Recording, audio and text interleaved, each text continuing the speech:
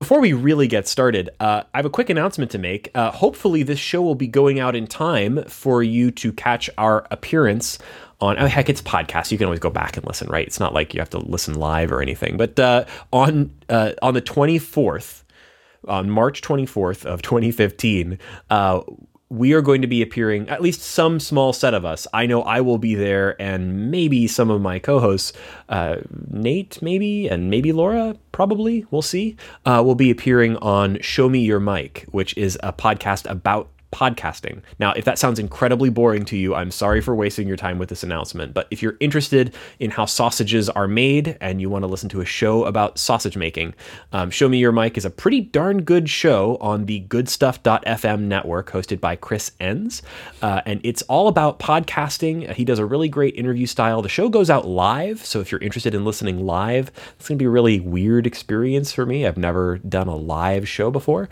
but we'd love to have you listen in there too. Yeah, I'm looking forward to it. I plan to be there. It'll be fun to, I don't know, talk about podcasting, I guess. I have to spend so much of my time explaining what podcasting is to people. I'm really looking forward to actually having a conversation about the act of podcasting with people who know what podcasting is. Yeah, and Chris Enns is a pretty smart guy. He knows what podcasting is at the very least. So I think it's going to be an interesting conversation. So if you're interested in that, join us there. Now on with the rest of the episode. What did you just drink, Nate? It looked like you were drinking maple syrup or something out of a container, like Chirani syrup. No, I drank. It's a beer, but I spilled on myself like a children. You know how children spill beer all over themselves.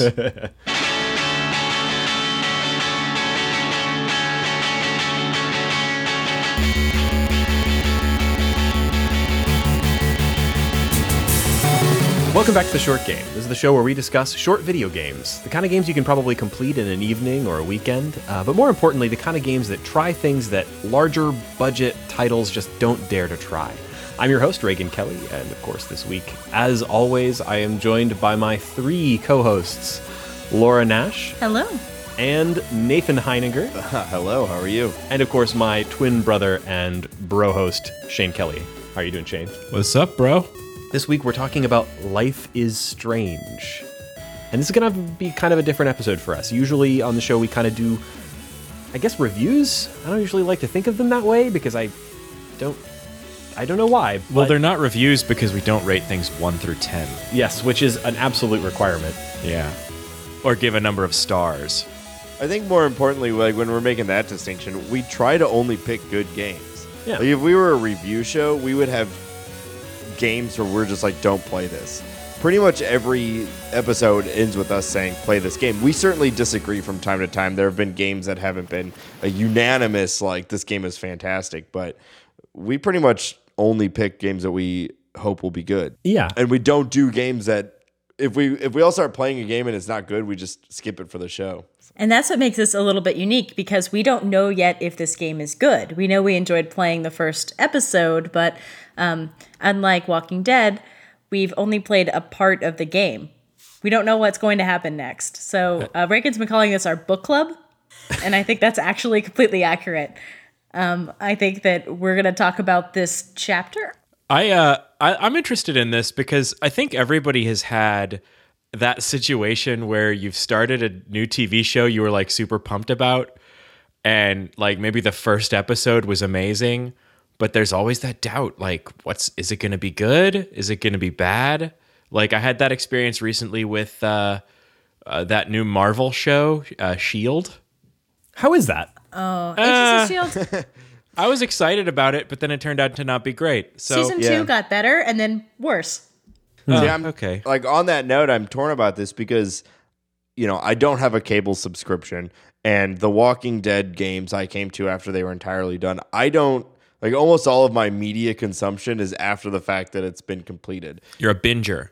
Yeah, I don't watch a lot of shows as they come out. I do with some, but even still, it's usually a season in and it's well regarded, and I catch up with the season and watch them as they come out.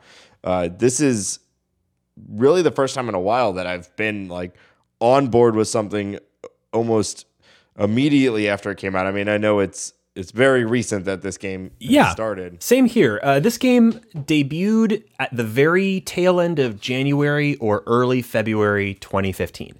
And when you're hearing this, we record maybe a week or 2 weeks in advance. So actually, when you're hearing this, episode 2 may already be out. But when you're hearing this, when we're recording this, episode 1 has only been out for a couple of weeks. And so we really don't know yet whether we can fully recommend this game. But it looked on the surface so much like something that would appeal to us and to the audience of the short game that we wanted to kind of get in on the ground level and talk about the game as it's coming out. And same thing for me, Nate. This is the first time that I've played an episodic game as it's been coming out. And I'm really excited about that experience. That's why I really wanted to kind of do this book club, because everything's more fun if you can talk about it and speculate about it in advance as things are happening. So this is set in high school with high school girls, and although I haven't played a ton of episodic games, I will equate this to a high school experience I had, which was reading fan fiction. Yes, I'm a huge dork, but fan fiction was the same way, except the big risk there was that your author was going to abandon it and never finish it. I'm confident that Squeenix is going to finish this game along with Not. But the question is, they have a lot of things that they've been building up and promising, and we don't know if they're going to be paid off to the extent that we hope. Can we, having all played it and we're sitting here talking about we don't know. But before we get into the gameplay and get into the mechanics and get into what we experience, we all really enjoyed this, right? Like everyone... Yeah, like I had a great time playing this. I thought it was really cool. I played through the first episode twice. I had some complaints about it, so I don't want to be the complainy member of the group here, but I'm in the middle. Yeah, I wouldn't say this game blew me away, but I definitely enjoyed it. So before we dive in, let's talk about just what this game looks like. What is this game? How are they marketing it? What is the sales pitch on this game? That's something that I had a lot of questions about, because to me, I was like, who is the audience for this game? This is a game about teenage girls, right? Sort of. Yeah. It is a game that the main characters are teenage girls, but not being a teenage girl, I still felt that it played to a lot of things that I experienced in high school. Like time travel. I mean, the main character's name is Max Caufield. It's Catcher in the Rye 2015. Exactly. Oh my God, how on the nose was that? I mean, it's at an art school, so it's very, these people have artistic pretensions, and some of them are fulfilling them, and some of them aren't. And there's a lot of the thing that I think made it high school plus is I don't think any of us were, dealing with guns, pregnancy tests, or murder, drugs, or time travel. Okay, I'll tell you 3 of those. I dealt with 4 of the 5 things you just said, but I won't say which. I won't tell you which ones, but 4 of the 5 things you just listed. Yeah, but in one day, that's a lot to take on. Nate, you could time travel in high school? I don't want to talk about it right now. We're talking about Life is Strange, okay? Let's move forward. So not backwards like I'm used to doing. I mean, let's keep going. Nate is Merlin. Let's move on. So it's definitely a game in the Telltale style. And this is something that I thought was really, as far as I can remember, this is the first game from a company that isn't Telltale that I've seen do the Telltale style of adventure, choice-based, episodic game quite this, close to how Telltale does things. It is going to be 5 episodes, almost exactly like most of Telltale's games, like The Walking Dead or The Wolf Among Us or some of the others. It has the similar choice mechanic. It has similar length. It's similar price. Like, it's really clearly going for the same style of gameplay and sort of game design that Telltale has been doing with such success recently. But it's a totally different company. It's a brand new company, more or less. Don't Nod. I think it's Don't Nod. Don't Nod Entertainment. They've had only one game previously, which was Remember Me. Did any of you guys play Remember Me? Mm-mm. I didn't either. It's another game with a female protagonist. It's got more of a science fiction world. It reminded me kind of just from the marketing materials and everything, I have not played it. It looked like it kind of reminded me a bit of a more shooter heavy version of Mirror's Edge. I don't know. But it looked kind of good, but it got very mixed reviews and it sort of passed me by. I never got around to playing it. That was published by Capcom. This is their first game. Only their second game, totally different style. It's not the big AAA release. It's a small episodic downloadable thing for Windows, for PS3, PS4, Xbox 360, and Xbox One. And it's published by Square Enix, which I thought was a kind of a weird thing. But Square Enix is publishing a lot of interesting games lately. They published the Tomb Raider reboot. So maybe they're kind of angling for publishing female-centered games, maybe? I don't know. Two things makes a trend. Yep, 2 points make a line. Yeah, good games. I don't know. Those are both good games. I would say that it was kind of odd for me because that company I really heavily associate with the Final Fantasy games. Mm-hmm. And there was one like Final Fantasy like the reference to the spirits within. Max, our lead character, talks about how great she thinks that movie is. Yeah, that's when I started to doubt her as an artist because she said that's her the best sci-fi movie she knows. Oh my god, was The Spirits Within. Well, she's a teenager; she'll learn. Yeah, I don't know. As a teenager, I don't know how she even knows about that movie because it came and went before her time. That's true. Yeah. Anyway, you were talking about kind of game comparisons. Walking Dead, obviously. I thought this game was, to me, it felt basically like Gone Home meets The Walking Dead. I hesitate to make that comparison because I think the only line you draw between this game and Gone Home is that they are games about young girls. That's it. The gameplay is very different. They're both adventure games nominally, but like they're so different. I don't know, because I call Gone Home not really an adventure game. This game definitely had a ton of the adventure game mechanics, like opening doors and figuring out the right, like not puzzles. Puzzles not the right word for this, but like the right sequence in order to do things. Gone Home was about like learning information about the characters from not being told it from characters, but learning it through other means. The environmental exploration. Yeah. That, reading someone's notebook, reading a poster on the wall, making your own conclusions because of things that you find in the environment. That to me felt exactly like Gone Home. And I'm sure, Vanishing of Ethan Carter's there too. Other games that are doing this. But I agree, like tonally, yeah, it was a female protagonist. Not exactly same age, but in that same kind of mental state, same tone to some degree. But I thought a lot of the gameplay was similar. I don't know. I think that this game's gameplay really echoes The Walking Dead, but it makes a couple of key choices as far as the mechanics that we'll talk about in a second that really turn some of that on its head. But if you look at the marketing for this game, the thing that they say about it constantly is that it aims to turn choice-based adventure games on its head by giving you the option to rewind your choices. And that's the key sort of central thing of the game. Our lead character, Max, discovers she has the ability to rewind time. That's both sort of a plot element and also a key mechanic of playing the game. No matter what choice you make, you almost always have the opportunity to rewind and try something differently with your new knowledge and see how it plays out a second time or a third or however many times you want to play through each key moment in the game. And it's not just rewind your decisions.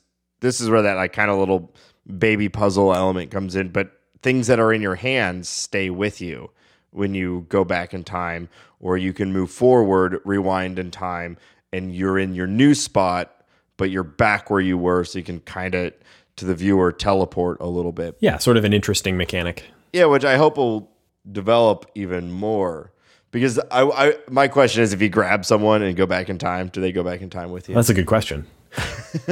I hope they answer that. Well, you've got this one really real use in a puzzle in this episode, which is the paint can. We'll go back and talk about some of the details of the plot in a minute, and even some of the puzzles, such as they are. But before we do that, now's probably a good time for us to nominally have a spoiler break. Now, this game is all story, and episode 1, which is called Chrysalis, only took me about 3 hours to complete, and then I played it through a second time and only took about 2. I mean, it's very, very short. Yeah, and if you wanted to, you could probably finish this in 40 minutes if you just like boom, boom, boom, decision, decision, decision. But so you can go ahead and play this game right now. Nothing is stopping you. And because everything we talk about after here should be considered pretty serious plot spoilers, and since this is such a story-based game, I would strongly recommend playing the game before listening to the rest of our episode if you plan on playing it. If you don't, hey, why not? Just listen to our voices. We're very attractive people, even over the radio. particularly over the radio, let's be honest. Speak for yourself. Like more so over the radio than not the radio. They tell me I have a face for Skype. Audio calls. I'm not even commenting.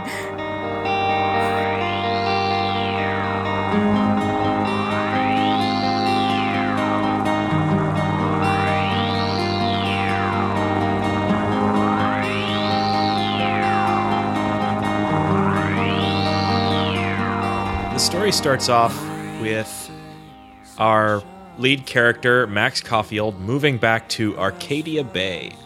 I think the first thing we see, though, is sort of a nightmare, if you will. She's awakening at a lighthouse. Wind is everywhere.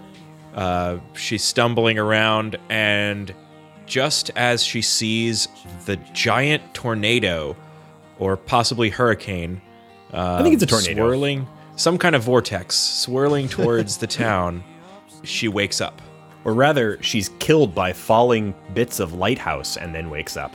Yeah, and she's in her photography classroom with her hot, sexy teacher who's talking all Alfred Hitchcock at her. Yeah. And she's sitting there at her desk with, items in front of her, worrying about the nightmare. And you can look at your journal, you can look at your pencil case, you're just kind of thrown into suddenly the adventure game. And Max is sitting there talking about, worrying about this nightmare, but also, sitting in the photography class, and you don't know anything about her. You're just kind of immersed in this little high school experience, except with a teacher you've never had. I've never had a teacher like that before. So immediately I thought, this is a WB show. CW. Or, excuse me. Oh my God, see, I'm already showing my age. You are not down with the teens. This is going to be an interesting conversation. And speaking of which, this whole game is down with the teens, quote unquote. Boy, right? The internet. Man. I mean, this whole game is a game about teenagers written by adults, and it screams that in the dialogue sometimes. Yeah, So guys, this game is trill. It's on fleek. It's... You're totally in the retro zone, Shane. Oh, yeah, they say that, don't they? Victoria says that. And I actually am okay with that, because I have a theory that a certain caliber of rich kid is out of touch with modern day poor kids.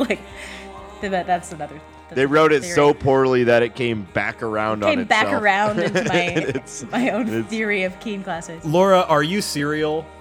Am I cereal? She gets made fun of for saying that in the show. I was willing to give them a pass on all of this because, teen slang is so specific and never makes any sense anyway. You cannot write a character, a teenage character that tries to use modern slang without sounding somewhat goofy. The only time it's ever worked for me is Clueless, where they made up everything. Well, listen, Nate, I'm going to go post that to social media. Oh, yeah.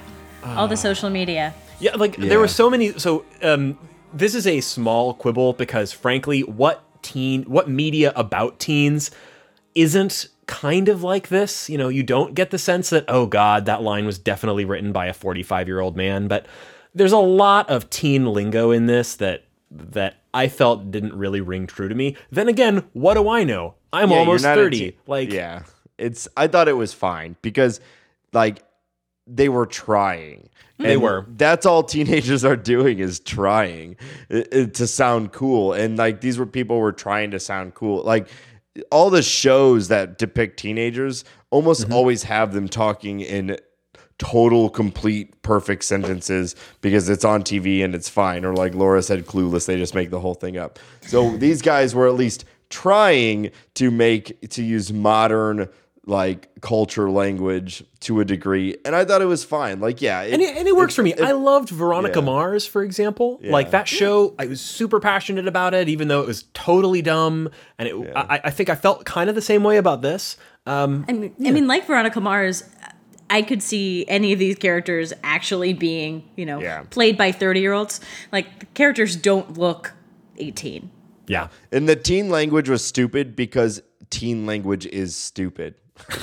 Like, it's not gonna not sound stupid. Yeah, it may be a different kind of stupid than this, but that's a very good point. Even if it sounds perfect, we're gonna be like, oh, that was silly, the Facebooks and stuff. I did love the teen pretension, though. Like, the name dropping, because I just read a book on Cartier-Bresson. Like, oh, man, of course, you would name drop like crazy. Because you want to make sure that everyone knows that you know who Cartier-Bresson is. Yeah. Exactly.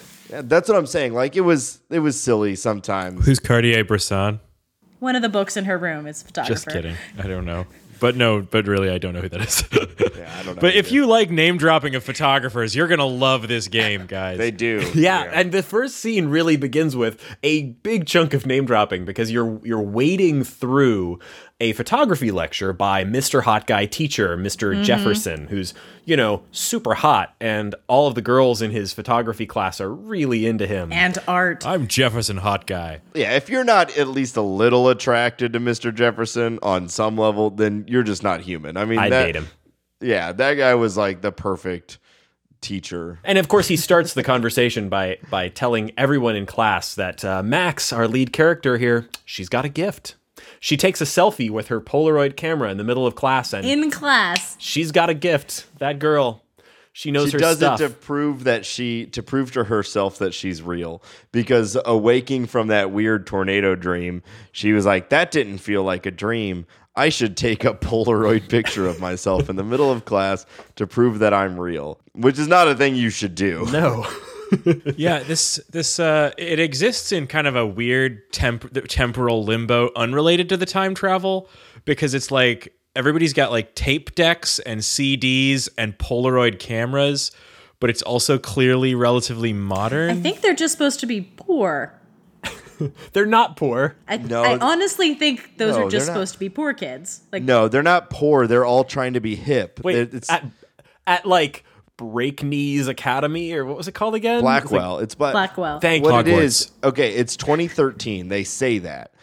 So what it is it's all like, there's a whole thing with Max where she's like, analog is the way to go. So she carries a Polaroid camera because analog stuff. Yeah, and they're trading USB flash drives back and forth like no one's ever heard of BitTorrent. Like, well, they BitTorrent save it to the flash drive and then hand it off physically. Right. Yeah.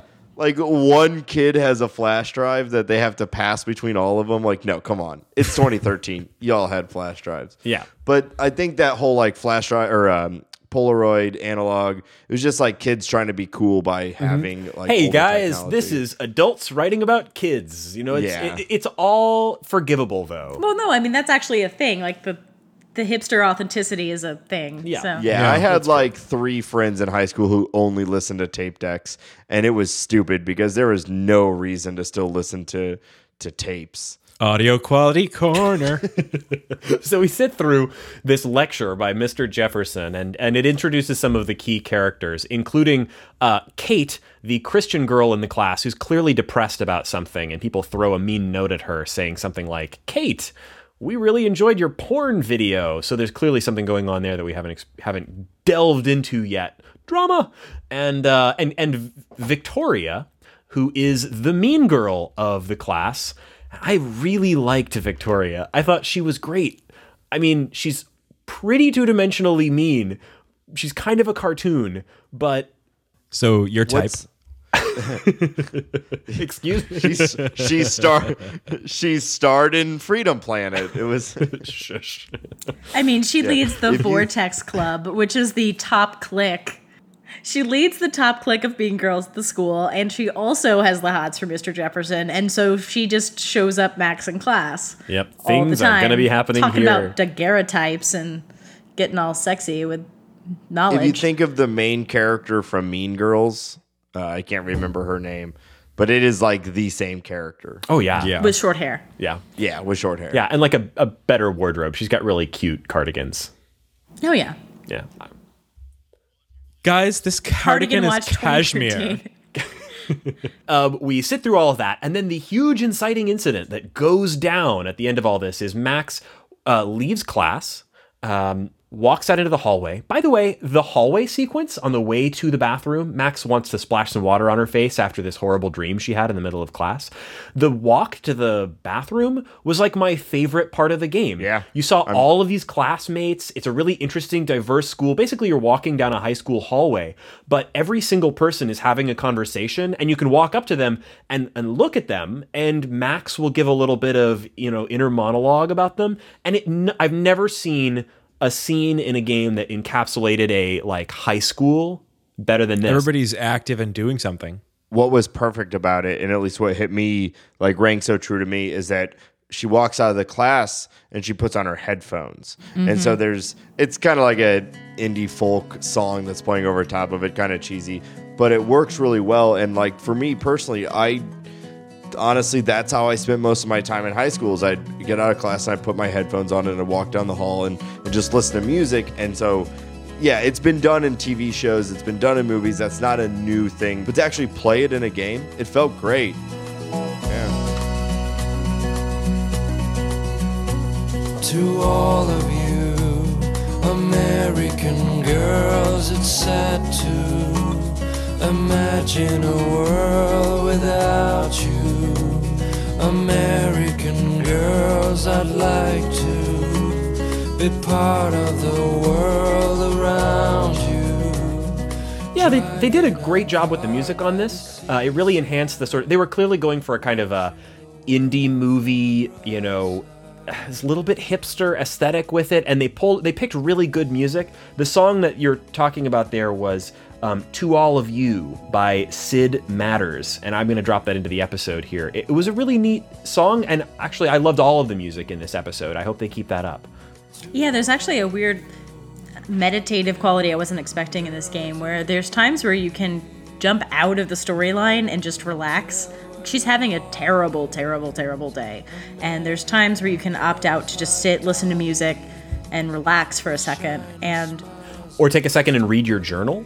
Read your journal, sit on a swing, lay on your bed, play your guitar. There's times where you can opt out of the urgency of the story, and the time rewind helps with that too.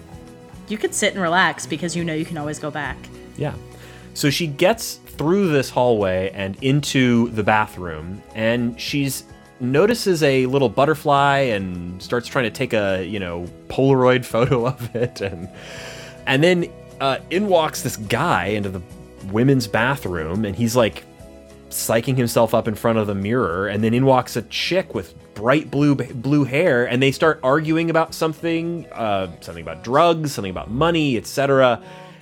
And then this guy in the fancy jacket shoots the blue-haired chick.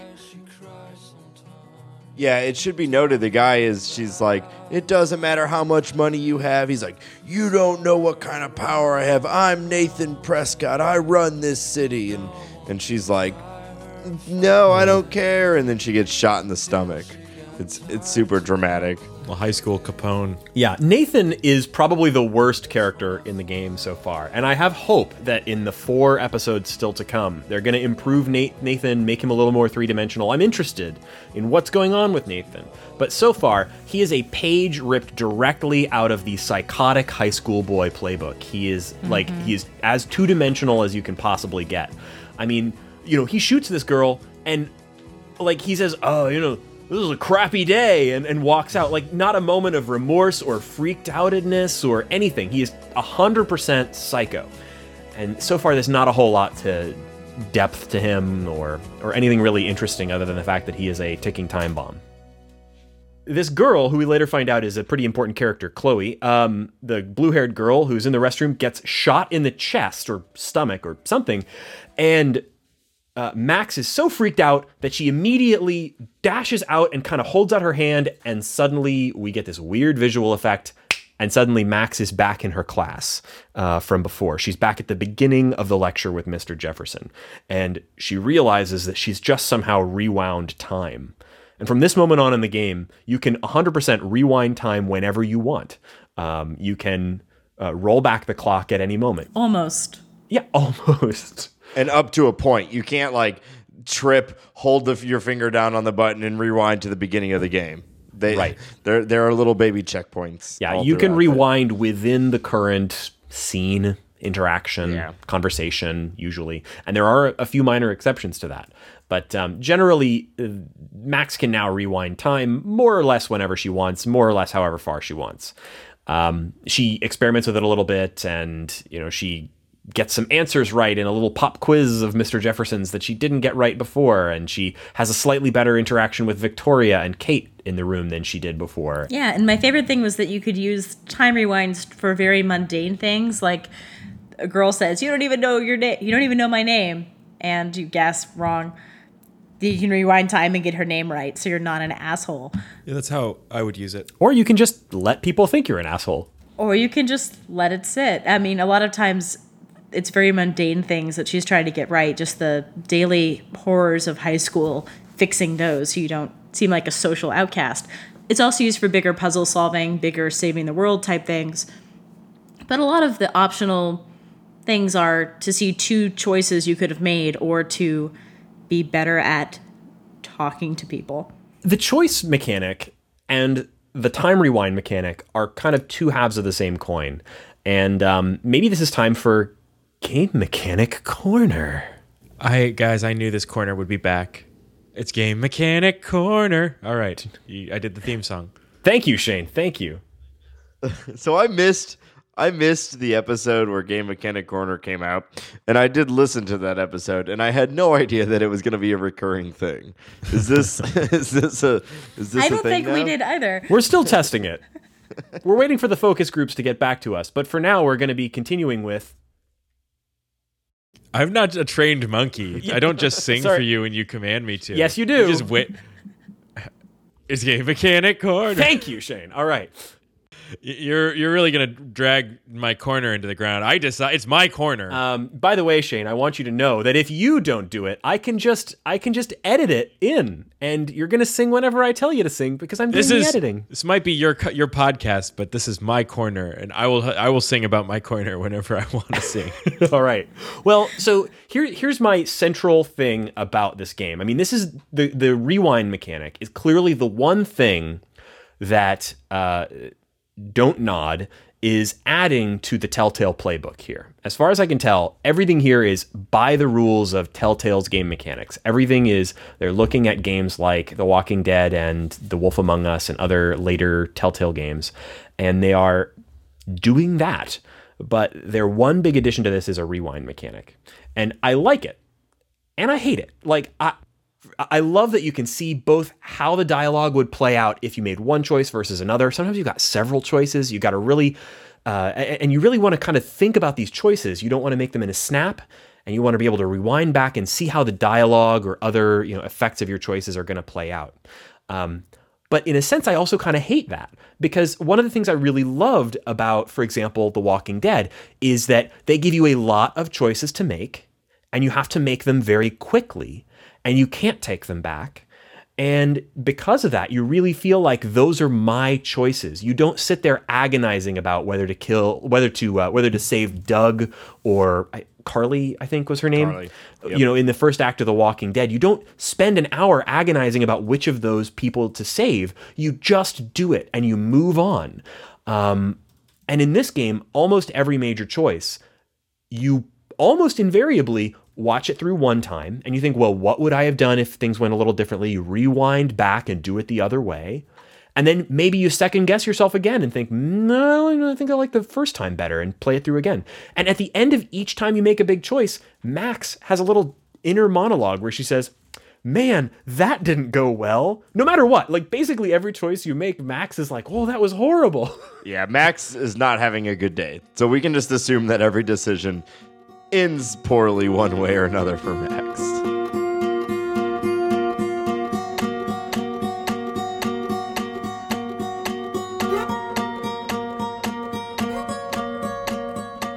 Yeah, this actually addressed two things that point and clicks. I always am bothered in video games. It happened in the Swapper. It happens in every game where there's a voice that's yelling like, "Oh, this is super urgent. You got to get there fast." And you know damn well that nothing's going to happen until you get the 3 things on the fetch quest and go. Like nothing is going to actually be. You feel a sense of urgency, but it's false. This undercuts that completely because you can rewind time, so it doesn't matter how long you spent wandering around, looking at things in the room while people are there. That's gonna just get wiped away. Yeah. So it undercuts but explains away that. And the other thing, some of the agonizing I was okay with because it brought on those high school feels where things do feel like momentous decisions and you can see both sides and you have to weigh them more. I feel like decisions became more practical as I got older. It did help get a little more angst, being able to see both sides. Yeah, I actually thought that this system added more weight to the decision making. Because like you said with Walking Dead, they are trying to do, it's a survival situation. You make your decisions, you go and you live with them. There's nothing you can do to change it. But with this game, you make a tough decision, and then you have the opportunity to see how it goes the other way. And now you actually know the outcome for both, but you don't know the long-term effects. And they do that thing just like in the Telltale games, where after you make a particularly big decision, it'll say up in the top left corner, this decision has consequences. Mm-hmm. And it doesn't do it for every decision you make. It just does it for the big one. So you finish it, you make your decision, it says this decision has consequences. So you go, oh crap. Well, I have to really think about this one. Mm-hmm. Whereas in the Telltale, you're just like, boom, that's what I did. I guess that's what I'm going with. Doesn't matter now. Move forward. This one, I sat there going back and forth. I didn't rewatch them over and over and over, but once I knew both sides, I sat and really thought about it, and I thought that they actually had more weight because of that. Yeah, there's no urgency, but there's weight. This reminds me of something that we saw on in that. Well, Laura, you put together that great storify of the live tweets from the developer of 80 Days at GDC. Nice plug. And I think she said something along the lines of the part of the job of the writer being to convince the player to make suboptimal decisions. To tempt them. Mm-hmm. To tempt them into making suboptimal choices. And that's something I saw in this. There's a situation, without getting too far ahead of where we're discussing in the plot, where you see the security guard bullying one of the students, and you can take a picture and hang out, or you can intervene and try and protect the girl. And I thought the writing there really was good at convincing me to try and intervene and save this person who seems like they're being bullied. But later on, you might start to realize that might not have been the most optimal decision for keeping all your choices later, or being able to have the great outcome later on. That's the thing. We don't know what's the optimal decision. Yeah. And so just like with we keep bringing up Walking Dead, but just with the way you play what's his name, Curtis in The Walking Dead, you almost decide how you're gonna play him, and you alter your decisions around that. For me, I tried to play Max. I tried to play it as if I was there. I tried to answer the things like, what would I most likely do in these situations?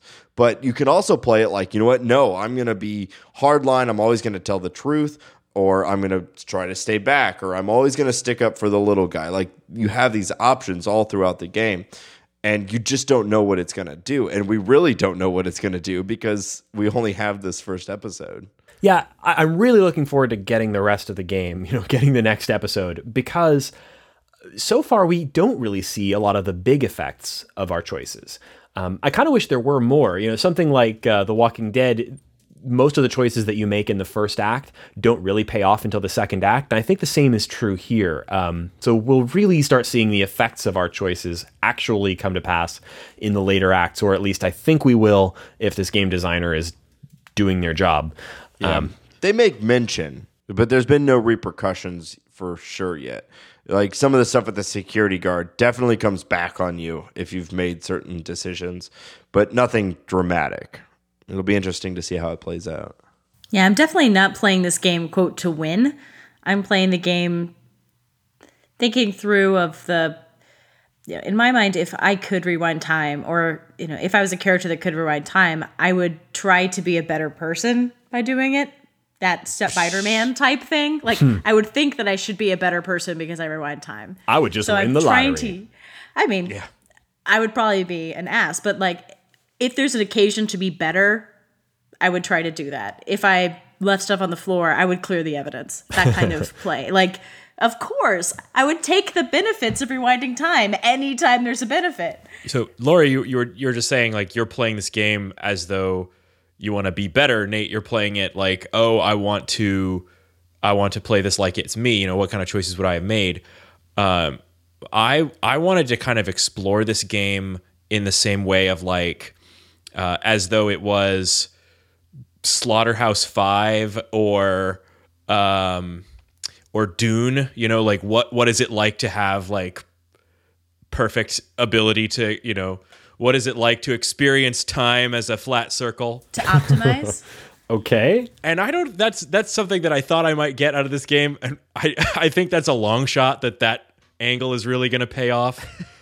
But, well, so what's the word I'm looking for? It's not psychopath, but it's what is the ideal, the ideal way to play it that ends in the most ultimate gain for your player? Is that what you're saying? That's it. I think Max Min, I think yeah. when people explore this concept in fiction that I've liked in the past, it is a little bit about optimizing and finding out what the perfect path through life is. Yeah, but with this game, it's an 18-year-old girl who has friend problems and not relationship problems, but kind of relationship problems, and also she saw a girl get murdered, so she's got a lot on her plate right now to maybe Max Caufield in 2 years from now, if she still has the power, will be able to expand into a global domination. But right now, she's got to just this year, Arcadia Bay. Next year, the world. The Harkonnens. No, exactly. I don't know. That's just what I was. That side of it interested me. She's no Muad'Dib, but she's definitely making people like her better. I like teen girls and all that, but I'm more into the time travel aspect, and they didn't really pay that off. Yeah. Can we get a There's always soundbite episode 2. of just I like teen girls? I think they are interesting as the focus of a narrative. How can I say this in a way that doesn't make me sound like a total creep? No, they really are. There's so much drama. Yeah, why aren't there more games about teenage girls? There's so many movies about teenage girls. There's so many books about teenage girls. It's because we're already talking about this. It's so hard to truly write for guys. I mean, the mind of a teenage girl is utter insanity, and so it's hard. They're hard to write for men. That's it. I would not say it's hard to write. There's an entire genre. No, of, I know. I'm young adult fiction that many adult women are reading, which is cool in its own right. Yeah. But there's so many glimpses into the teenage girl minds. It's just not in video games because those people aren't creating video games that much because they're being made by dudes. Exactly, and to take joking out of it, that's what's interesting about this, and that's what was interesting about things like Gone Home. It is a new perspective in these storytelling games. We haven't seen much video games about teenage girls, and that's a lot of what this is about. We've seen endless video games about teenage boys, whether they're trying to save a girl or fly a robot or shoot a bunch of dudes from the Middle East. All video games are about teenage boys. This is so much more interesting to me. It's really nice to have a game that's not the hero's journey. We don't know that yet, though, because she is also flash forwarding to a tornado that is destroying Arcadia Bay. So I think you can save the world without doing the hero's journey, and I think that's what you're heading to. That's true. I hate to break it to you all, but episode 4, she gets a giant robot and But that'd be cool Still too. got a giant robot. Yeah. Giant robots for all. indeed.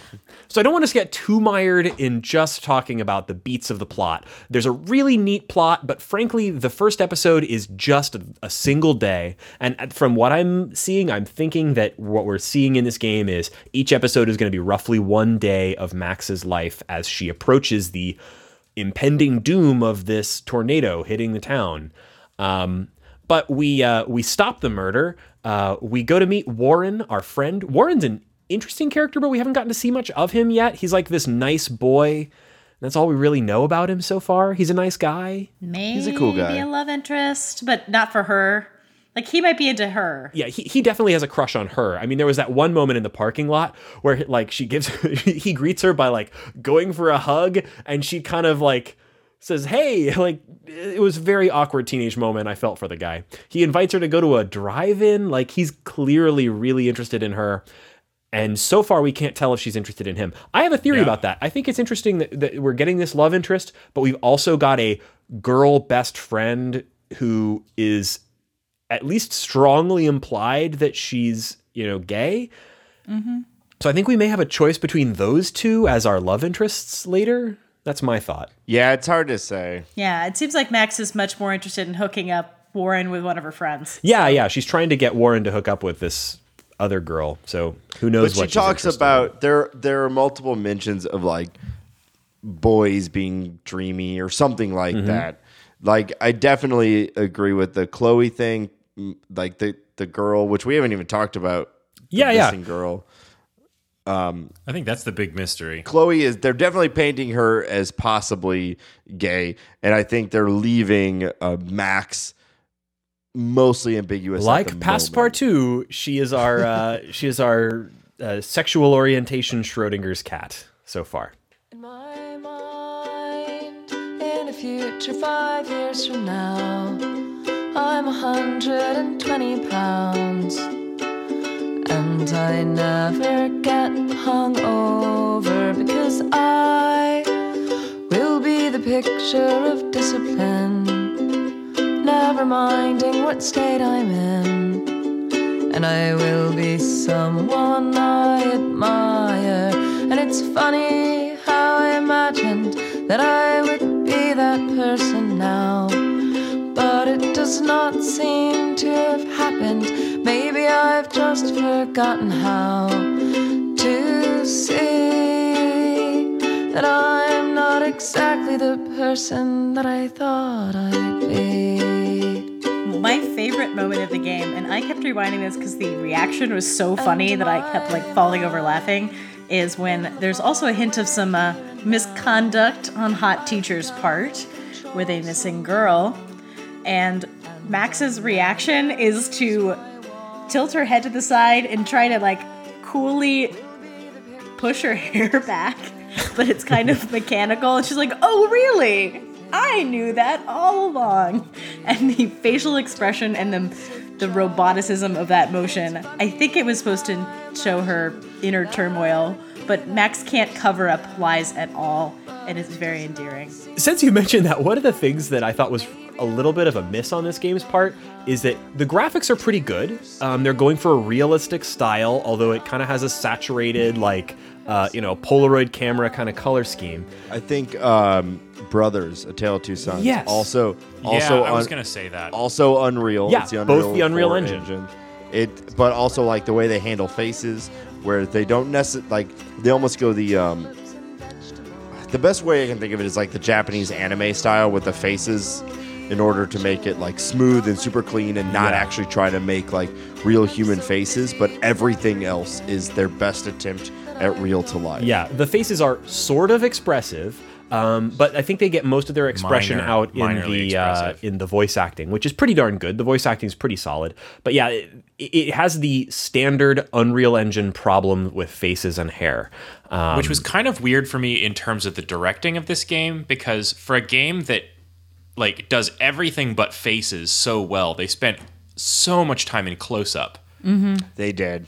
Yeah. That is like, I know we're not getting into even the this lip real sync far. is kind of off. Yeah, that's the real. That is the no lip only real miss to me in this game is facial expressions and the lip syncing was just poor. And this is something that Telltale does really well. Well, I don't know. They do it pretty well now, but the first few episodes of The Walking Dead were pretty rough in this regard too. It's definitely a technical advancement over, for example, The Walking Dead episode 1, but it definitely doesn't have the polish of, for example, the Walking Dead season 2.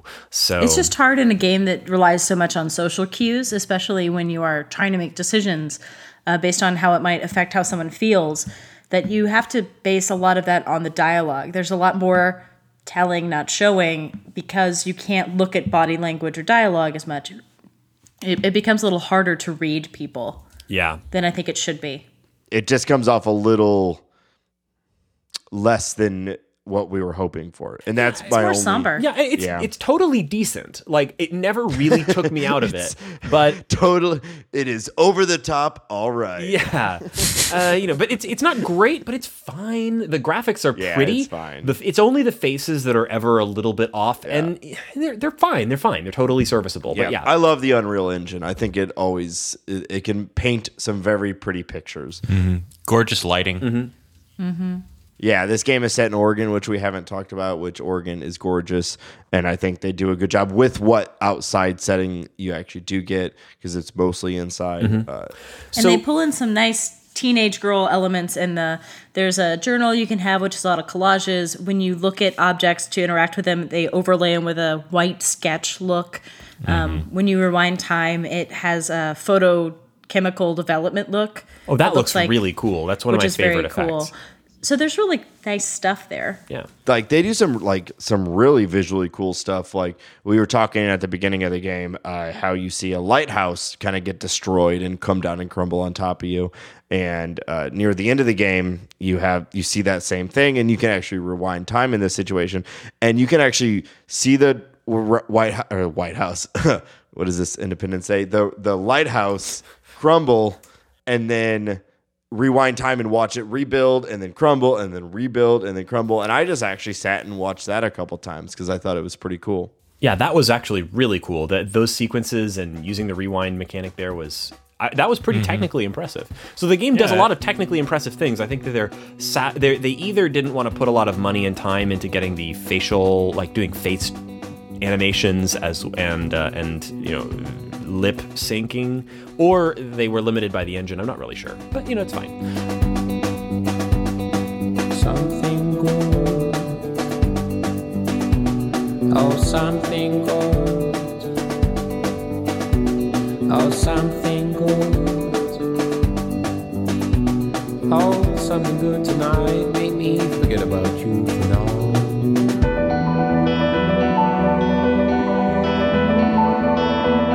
So plot-wise, we don't see a whole lot of story happen in this day. Once we finish up at school and we return the flash drive to Warren, crazy kid Nathan comes out and tries to hassle you, and Chloe, the girl who was who got shot, but then we rewound it, comes and rescues you in her truck, and you drive away with her to her stepdad's house. And we find out that Max and Chloe used to be friends back when Max was younger, before she moved away to Seattle. And that when she moved to Seattle, they completely lost touch. And Chloe went through a whole bunch of problems during that time and has become this sort of, I guess, like punk skater chick, kind of. Seemed like Max could still skate a little bit too. And her stepdad is the main security guard at the Blackwell school, and he appears to be, at this point, I don't know if he's necessarily the main protagonist, but he is definitely a bad guy. Mm-hmm. Antagonist. Thank you. Antagonist. I think he's more of a red herring. Yeah, that's kind of my thought too. Yeah, I think so too, but we'll see. There's a lot of other definitely things going creepy, on. though. He's definitely way creepy. But his, I think the core mystery that we're meant to solve over the course of this is what happened to Rachel Amber, who was Chloe's friend when Max left and sort of left Chloe. Should have put out a Rachel Amber alert. And that's the first thing I thought. Oh my God. No, that's seriously the first thing I thought when I heard her I name. can't I was like, bel- the I'm girl's kinda- name is Rachel Amber. I'm kind of sad I never got there. I didn't pick up on that either. No, I didn't. Sheen at and I all. got it. Okay, you guys are so smart. Woo! That's why we play games, to make us feel smart.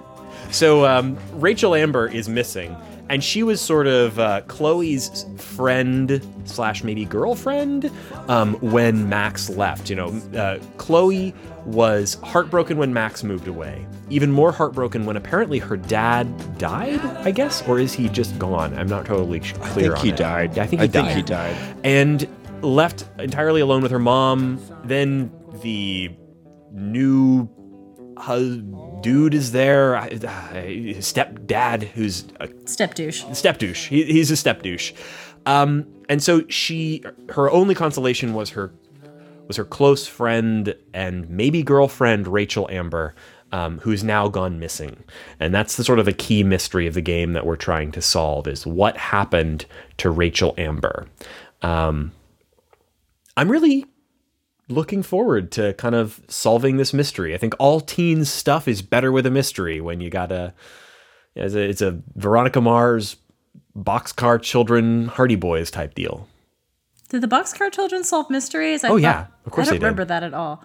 Did you read the second one or the third one? I or read the all of them, but I 153rd was, one? like, Oh my God. 5. They were all mystery stories. They were like, the first one started with them like alone in a can cut this part boxcar, where and they we were like talk about being the Boxcar poor. Children, right? And then Welcome to the Boxcast, where we a short show about the Boxcar Children and other. maybe we should start a whole extra podcast. I don't remember anything about them. Well, the second one, they solved a mystery in like a fishing village, and then the third one, the correct thing you should have done if you were really in the high school girl thing was talk about Nancy Drew. Oh my God, of course, Nancy Drew. Well, I never read Nancy Drew, it's not gender course you neutral, and I didn't. was a little boy. Patriarchy. Is just keeping us down. Is Nancy Drew better than the Boxcar Children? Should I be having my little boys read it? I mean, Nancy I don't have Drew any is little boys, the hottest, best detective on the planet, and her overweight friend is funny and has it on to get off a good boyfriend. It's pretty terrible. Gender politics in that book are whack. Well, they're all bad, but it was the was the past, 90s so. or 80s or 70s. But she rescues her boyfriend every book, Perfect. pretty much, which is great. So we're Nancy Drewing it up, trying to find Rachel We're Amber. Encyclopedia Browning it, guys. And There was actually a series of children's books called Nate the Great, and he was also a detective, and they did not get nearly as popular as all the things you just mentioned. And it was probably just riding on the coattails of these other children detective things that were super all popular. children are detectives, apparently. Yeah, but Nate the Great, I had all of them. Well, of course you did, Nate. Yeah, I think you can understand why. Mm-hmm. Yeah. Children's Literature Corner. I'm keeping all of this, by the way. Please don't. We'll have no listeners. Reagan, I just thought you really meant that this was going to be a book club podcast now. Well, maybe it will be from now on. Do you want to go through the choices? Yeah, let's talk Yeah, choices, so guys. yeah. Just like Let's vote on what we did? Yeah. So wrapping up the story, let's talk about some of the choices that we were given during this episode of the game and how we chose, because I'm really interested to see sort of...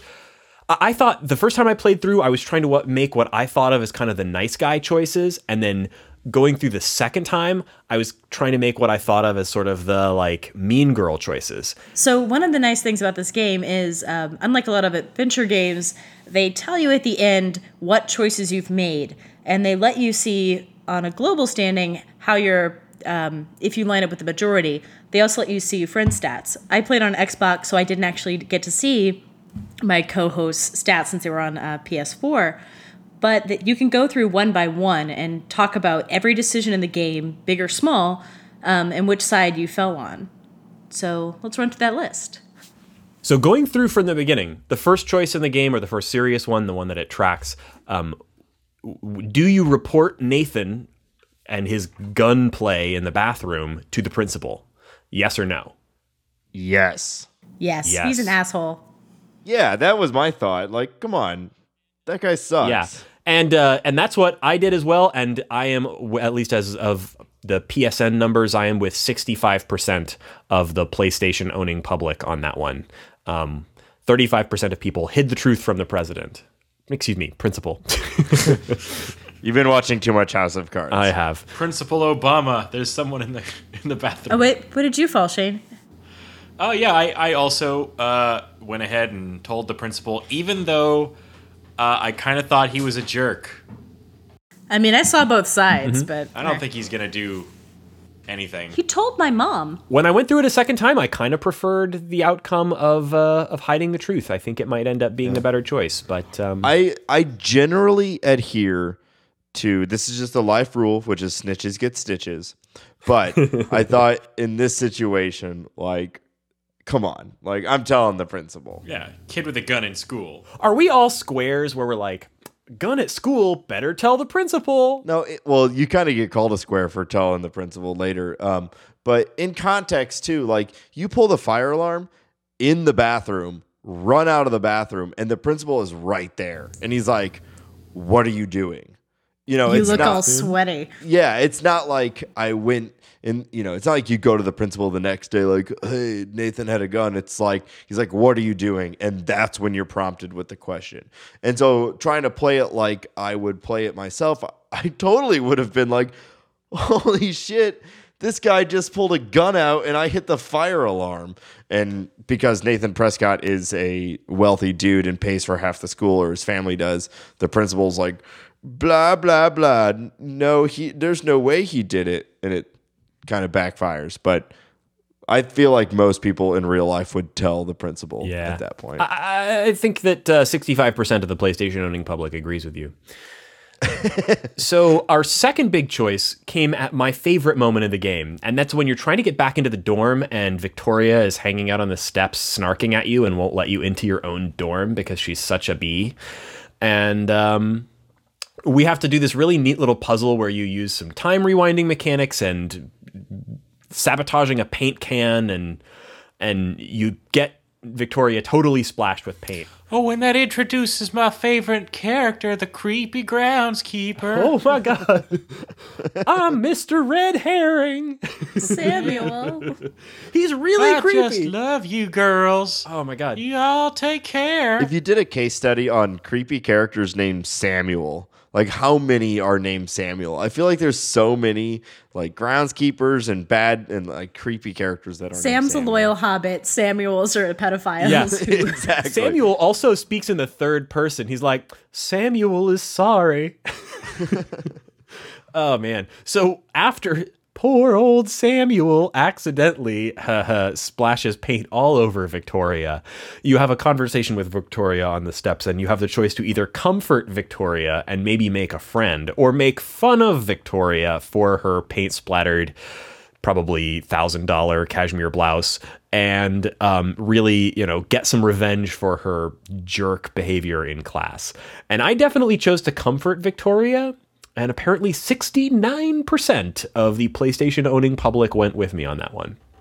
I hit comfort and Justin went, really? I wanted to see her be well-rounded. Me too. I'm really looking forward to seeing more of Victoria because she is my favorite character in this. I love, I don't know. I love those sort of wow, she's a mean girl, but there's some depth there. I'm a real sucker for this bullshit. I don't know. I actually also went with comfort her, and my initial instinct, and this is one where what I did first was to insult her, and Max really lays it to her. She does a good job of really making fun of Victoria, and then I started thinking what would I probably do in real life, and it's I'm probably not that mean. I like making fun of people, but it's normally my friends that I make fun of, not just someone there, So I ended up going with the comforter. Yeah, it was an interesting option though, and that's one of the places that I was really glad we had the rewind mechanic, because you get to be mean and then take it back, and that's something that I've you always want that option. You always want to be mean. Of course you want to be mean, and then you can roll it back. Mean is fun. And I'm really interested to see where that goes, because I think Victoria is probably the most interesting character in the game so far.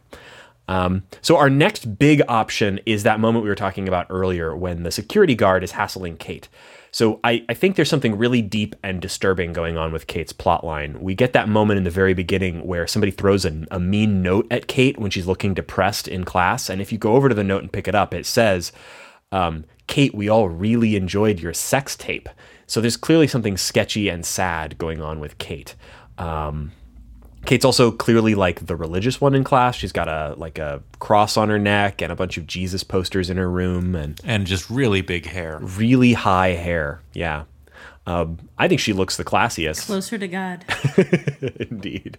But we see the security guard hassling Kate, and you can either take a photo of him and hopefully arm yourself with some evidence against him because he's definitely being weird, or you can intervene and help Kate out. What did you guys do?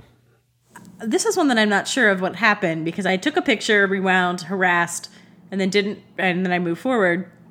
And I'm thinking because of the way the time rewind, I should be able to keep that picture, but I'm not sure since this is actually a deciding factor if I still have the blackmail on me or That's a really good question. I have that is a no good idea question. because I thought I played it both ways, but the way the mechanic works and they see it as a choice, I don't know if I actually retain the picture. Yeah. Ooh, that's a good question. I think as far as the rules that are set up, you should be able to take a picture and step up for her. That's what I thought. But the way they set up the decision, it's one or the other. So that's a good question. Or maybe I think you that have might- the photo, but it'll be blank.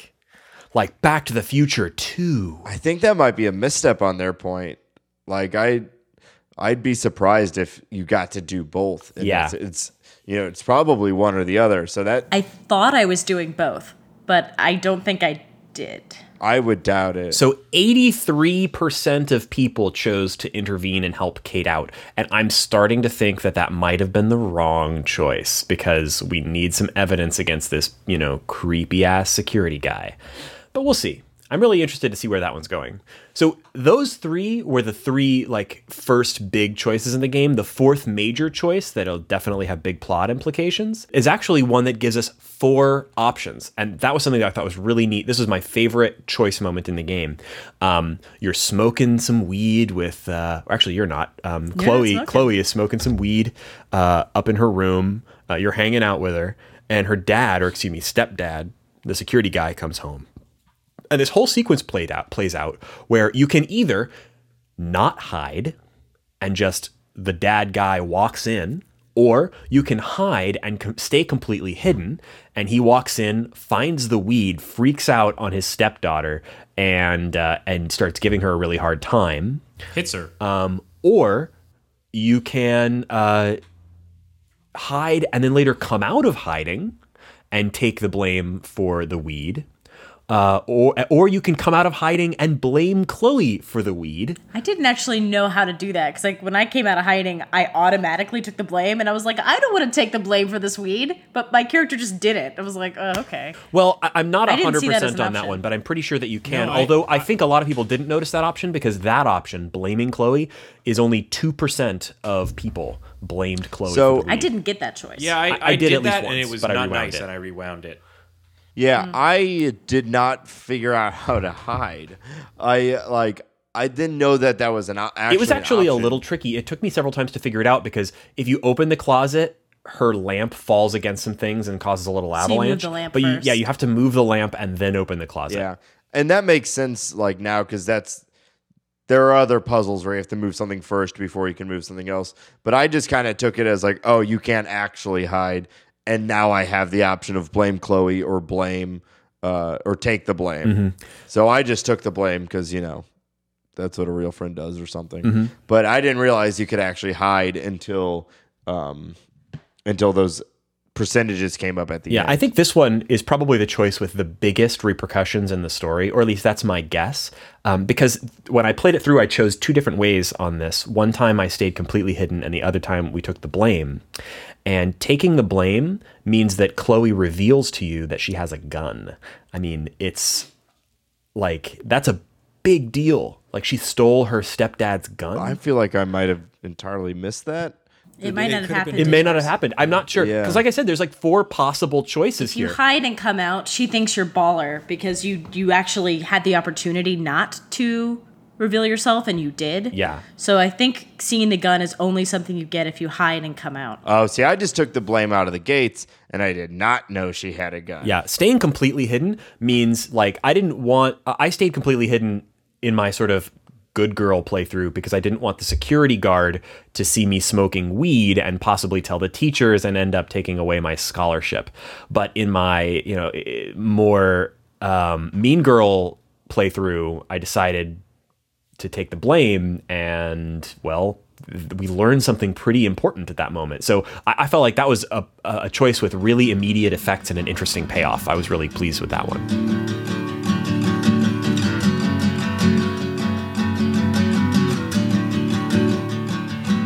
So there are a bunch of other choices that it tracks as far as statistics, and most of these I think have to do more with achievements than actual like major plot differences. So there's a lot of them. I'm just going to sort of shotgun through them real quick. Yeah, they do say after you do some of these that they will have consequences, but they're probably not major. Yeah, they definitely are going to have some kind of consequence, but it's really unclear how major they are going to be, and we'll see with the future episodes. So there's a kid at school who you can either let him draw your portrait or say no, and that one seems pretty split, 50-50. I didn't let him draw my portrait. I thought that was weird. Didn't talk to him? I didn't talk to him, yeah. Yeah, if you don't talk to him, then you don't get that option at all, and it chooses for you that you didn't let him draw you. I let him draw my portrait, and he put it on freaking Facebook. Did it embarrass you on Facebook? No. She was just like, oh, he's so talented. Oh, okay. That's interesting. There's a science teacher who's got a petition about trying to prevent them from putting up cameras in the school. You can say yes and sign it, or you can say you don't have time. I chose that I didn't have time. And that was mainly because I thought, well, there was just a shooting at the school. Maybe we should have goddamn cameras. I feel like this is another one I missed. I missed this one too. Oh, you didn't talk to the teacher? No, I did find that one.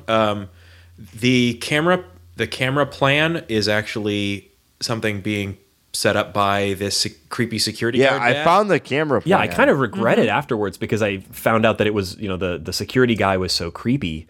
But yeah, the next choice was there's Alyssa, the slightly chubby sort of goth nerd who's sitting. Purple hair. Yeah, no, she doesn't have purple hair. She's like brown hair. She's sitting out on the yard and reading a book about vampires. And no, she's reading a romance novel. Well, who knows? She's a teenager. It's probably about vampires. Paranormal romance. I think it's a vampire thing. Anyway, you can either help her or not. And by helping her, it means let her know that she's about to be hit in the head with a football. That was a pretty low stakes choice. 82% of people decided to help her. I did the same. It breaks a window. That's true. I don't know if that'll have any major effect on the plot, except for maybe changing Alyssa's disposition to you later. We'll see. Kate had an insult written on her little whiteboard outside of her dorm room. You can choose to erase it or not. Basically all of these are 50-50. People either did it or didn't, and that was another one. I did it, but I think 46% of people didn't. That may have just been because they didn't notice it was interactable. I think that mostly reflects things that people did if they found them, didn't if they didn't. Yeah, a lot of them. Although the Alyssa thing, 82% of people told Alyssa not to get hit in the head with a football. Yeah, that's a huge one, actually. You step outside, it happens right away. Yeah, it's hard to miss that one. And then she goes, I wonder if I should fix that. And that's another one that it's pretty clear that there's a good guy option for that. I guess 82% of people are decent folks.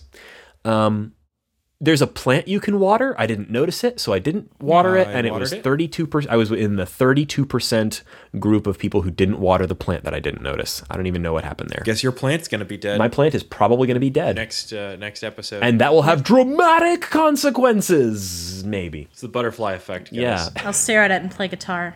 Speaking of, was that the illusion that they were trying to go for? Butterfly effect with all the butterfly stuff? Think so. I think so, too. I did not think about that at all. So here's a big one that I thought was really interesting. And when I played through the first time, I missed it completely, as well as 97% of people missed it. You go into a dorm room of another girl on your floor, Dana, and there's an option to dig through her trash and discover a positive pregnancy test. I didn't notice it the first time. And I was in the 97% of people who didn't touch Dana's pregnancy test. The next time I played through it, I definitely went and rifled through her trash and picked up the pregnancy test. And she's pretty upset with you about it. That's one that you actually see in your journal. There's a collage, there's a drawing of a positive pregnancy test in the journal but I had no idea what on earth it was referencing because I did not pick it up. That's interesting.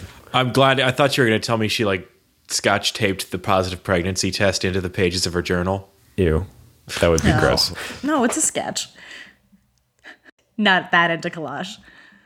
Okay, so Victoria, we go into her dorm room at one point, and we have the option of rearranging her photos into a kind of a photo collage of a middle finger. So in addition to being mean to Victoria on the steps and making fun of her, we have the option to really rub it in with a fuck you on her dorm room wall. I didn't do that, and I was with 71% of people that didn't. And then in my Mean Girl playthrough, I did. Leave no evidence. Right? Didn't do it. I mean, I did it and then I undid it. Mm-hmm. There's an option to write your name or something, I'm not entirely sure what, onto a dirty RV. I missed this option on both of my playthroughs. I didn't even notice that you could write your name or whatever. It was on in the RV. parking lot with Captain USB stick. Cool. And it was just, you wrote "wash me" on a car. The RV will remember this. We have an option to save a bird's life. This one really shocked me. You can't miss this one. Like, if you go into this room, you see a bird fly into the window and like break its neck. And only 49% of people saved the bird. I thought this was going to be another one like Alyssa, where like 82% of people were going to do it. I missed the room, so... Oh, it's the parents' bedroom in the house. I was hanging out in the bathroom, digging through the pill cabinets, and then I was like... But I didn't go into the parents' bedroom. Okay, I don't know what this I couldn't says get the door about me, open. but I went into the parents' room and did not see the bird, so I don't know. Well, you're all monsters. You let this poor bird die. But it may have interesting repercussions because if you save the bird by opening the window so it doesn't bash its head, it gets into the room and just stays there. So, I don't know, bird in the room. There's an option to break or not break Chloe's snow globe. You do that by rifling through her stuff in her bedroom. I didn't break it. I did find it and then rewound and didn't break it. I don't really know what repercussions the broken snow globe could possibly have. I suppose we'll see. 86% of people did not break it.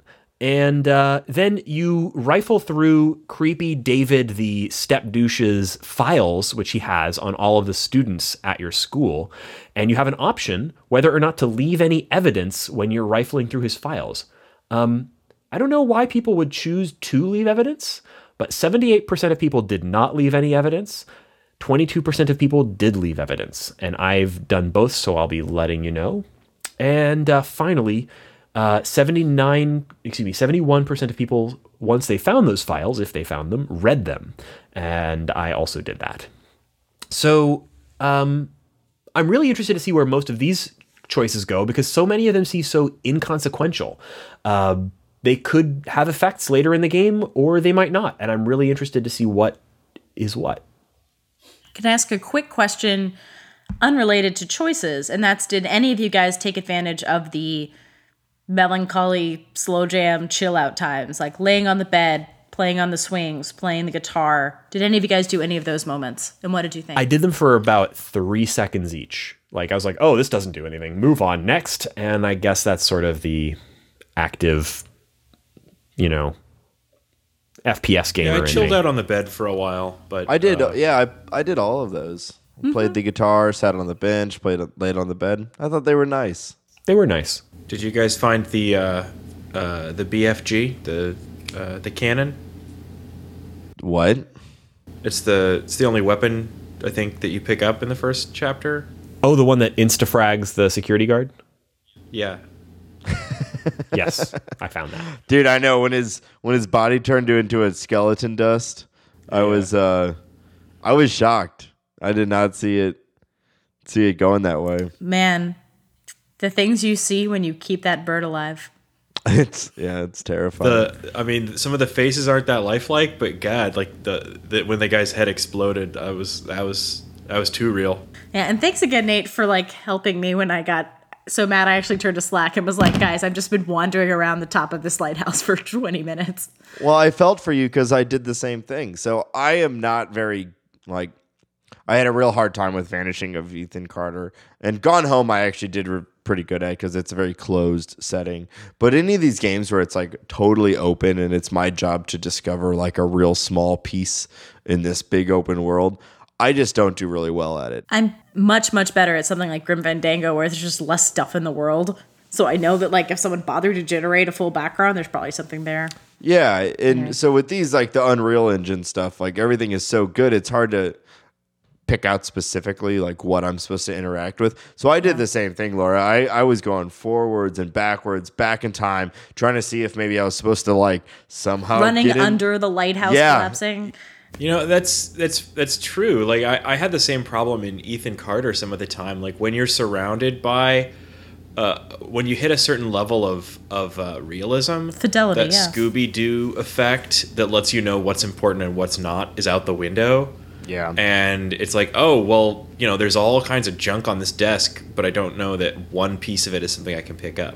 Yeah, we talked about that in Machinarium. The sketch helps. Yeah. Like I think it's cool that the graphics have reached a level that to some degree like, oh no, things look too real. Yeah. Like I like that. I'm not complaining about it, but I just know that it's something that I'm not really good Yeah, at. and frankly, I like that some things are easy to miss. Like the pregnancy test thing, it clues you in at the end. You know, you see that achievement screen at the end and you see that 93% of people have missed that pregnancy test. And it gave me something to really look for when I went back and played a second time. Yeah. So in a sense, I kind of like that. You know, it's not going to let you miss any of the major important plot stuff. But there are things that you can miss if you're not really paying attention. And I think in a lot of ways, that's good. I really felt like I took my time with this game. Mm-hmm. Like I really tried to read as much as I could and really think about it and explore the world. And I still missed like 4 of those things that you listed. Yeah, and I'm really looking forward to the next episode. You know, I haven't played a episodic game like this as it's been coming out before, but because each episode is so short, I'm really looking forward to, you know, the next time there's one of these out, finishing work and going and spending a couple of hours getting a little more of Max Caufield's story. I'm in. Me too. And then maybe doing another episode about it. Yeah, I think probably we will. As this game progresses, we're probably going to come back to it and talk about it again on the show. I'm not sure if we'll do a full episode on every episode of the game. I think that's probably overdoing it a little bit. But we'll try to continue this book club. And if you are interested in hearing our thoughts about more and more of this game as it comes out, let us know in the feedback. You can contact us at www.theshortgame.net. We got a contact form there, or of course you can hit us up on Twitter. The show is @_shortgame, or I am at Reagan K. That's RayGank. Laura, where can people find you? You can find me on Twitter at Laura J. Nash. Nate, how about you? You can also find me on Twitter at NateSTL. And Shane. I am at 8-Bit Shane. And thanks again to our listeners. If you want to support the show, the very best way to do that is by leaving us a review on iTunes. If you head to our website, you can click a button there to go to it, or just search for The Short Game on iTunes or in the Apple Podcast app. It really makes a difference. That helps us a whole lot in terms of getting the show out there in front of new eyes and ears. So thank you so much to our listeners, and we'll hopefully join you again soon on another episode of The Short Game.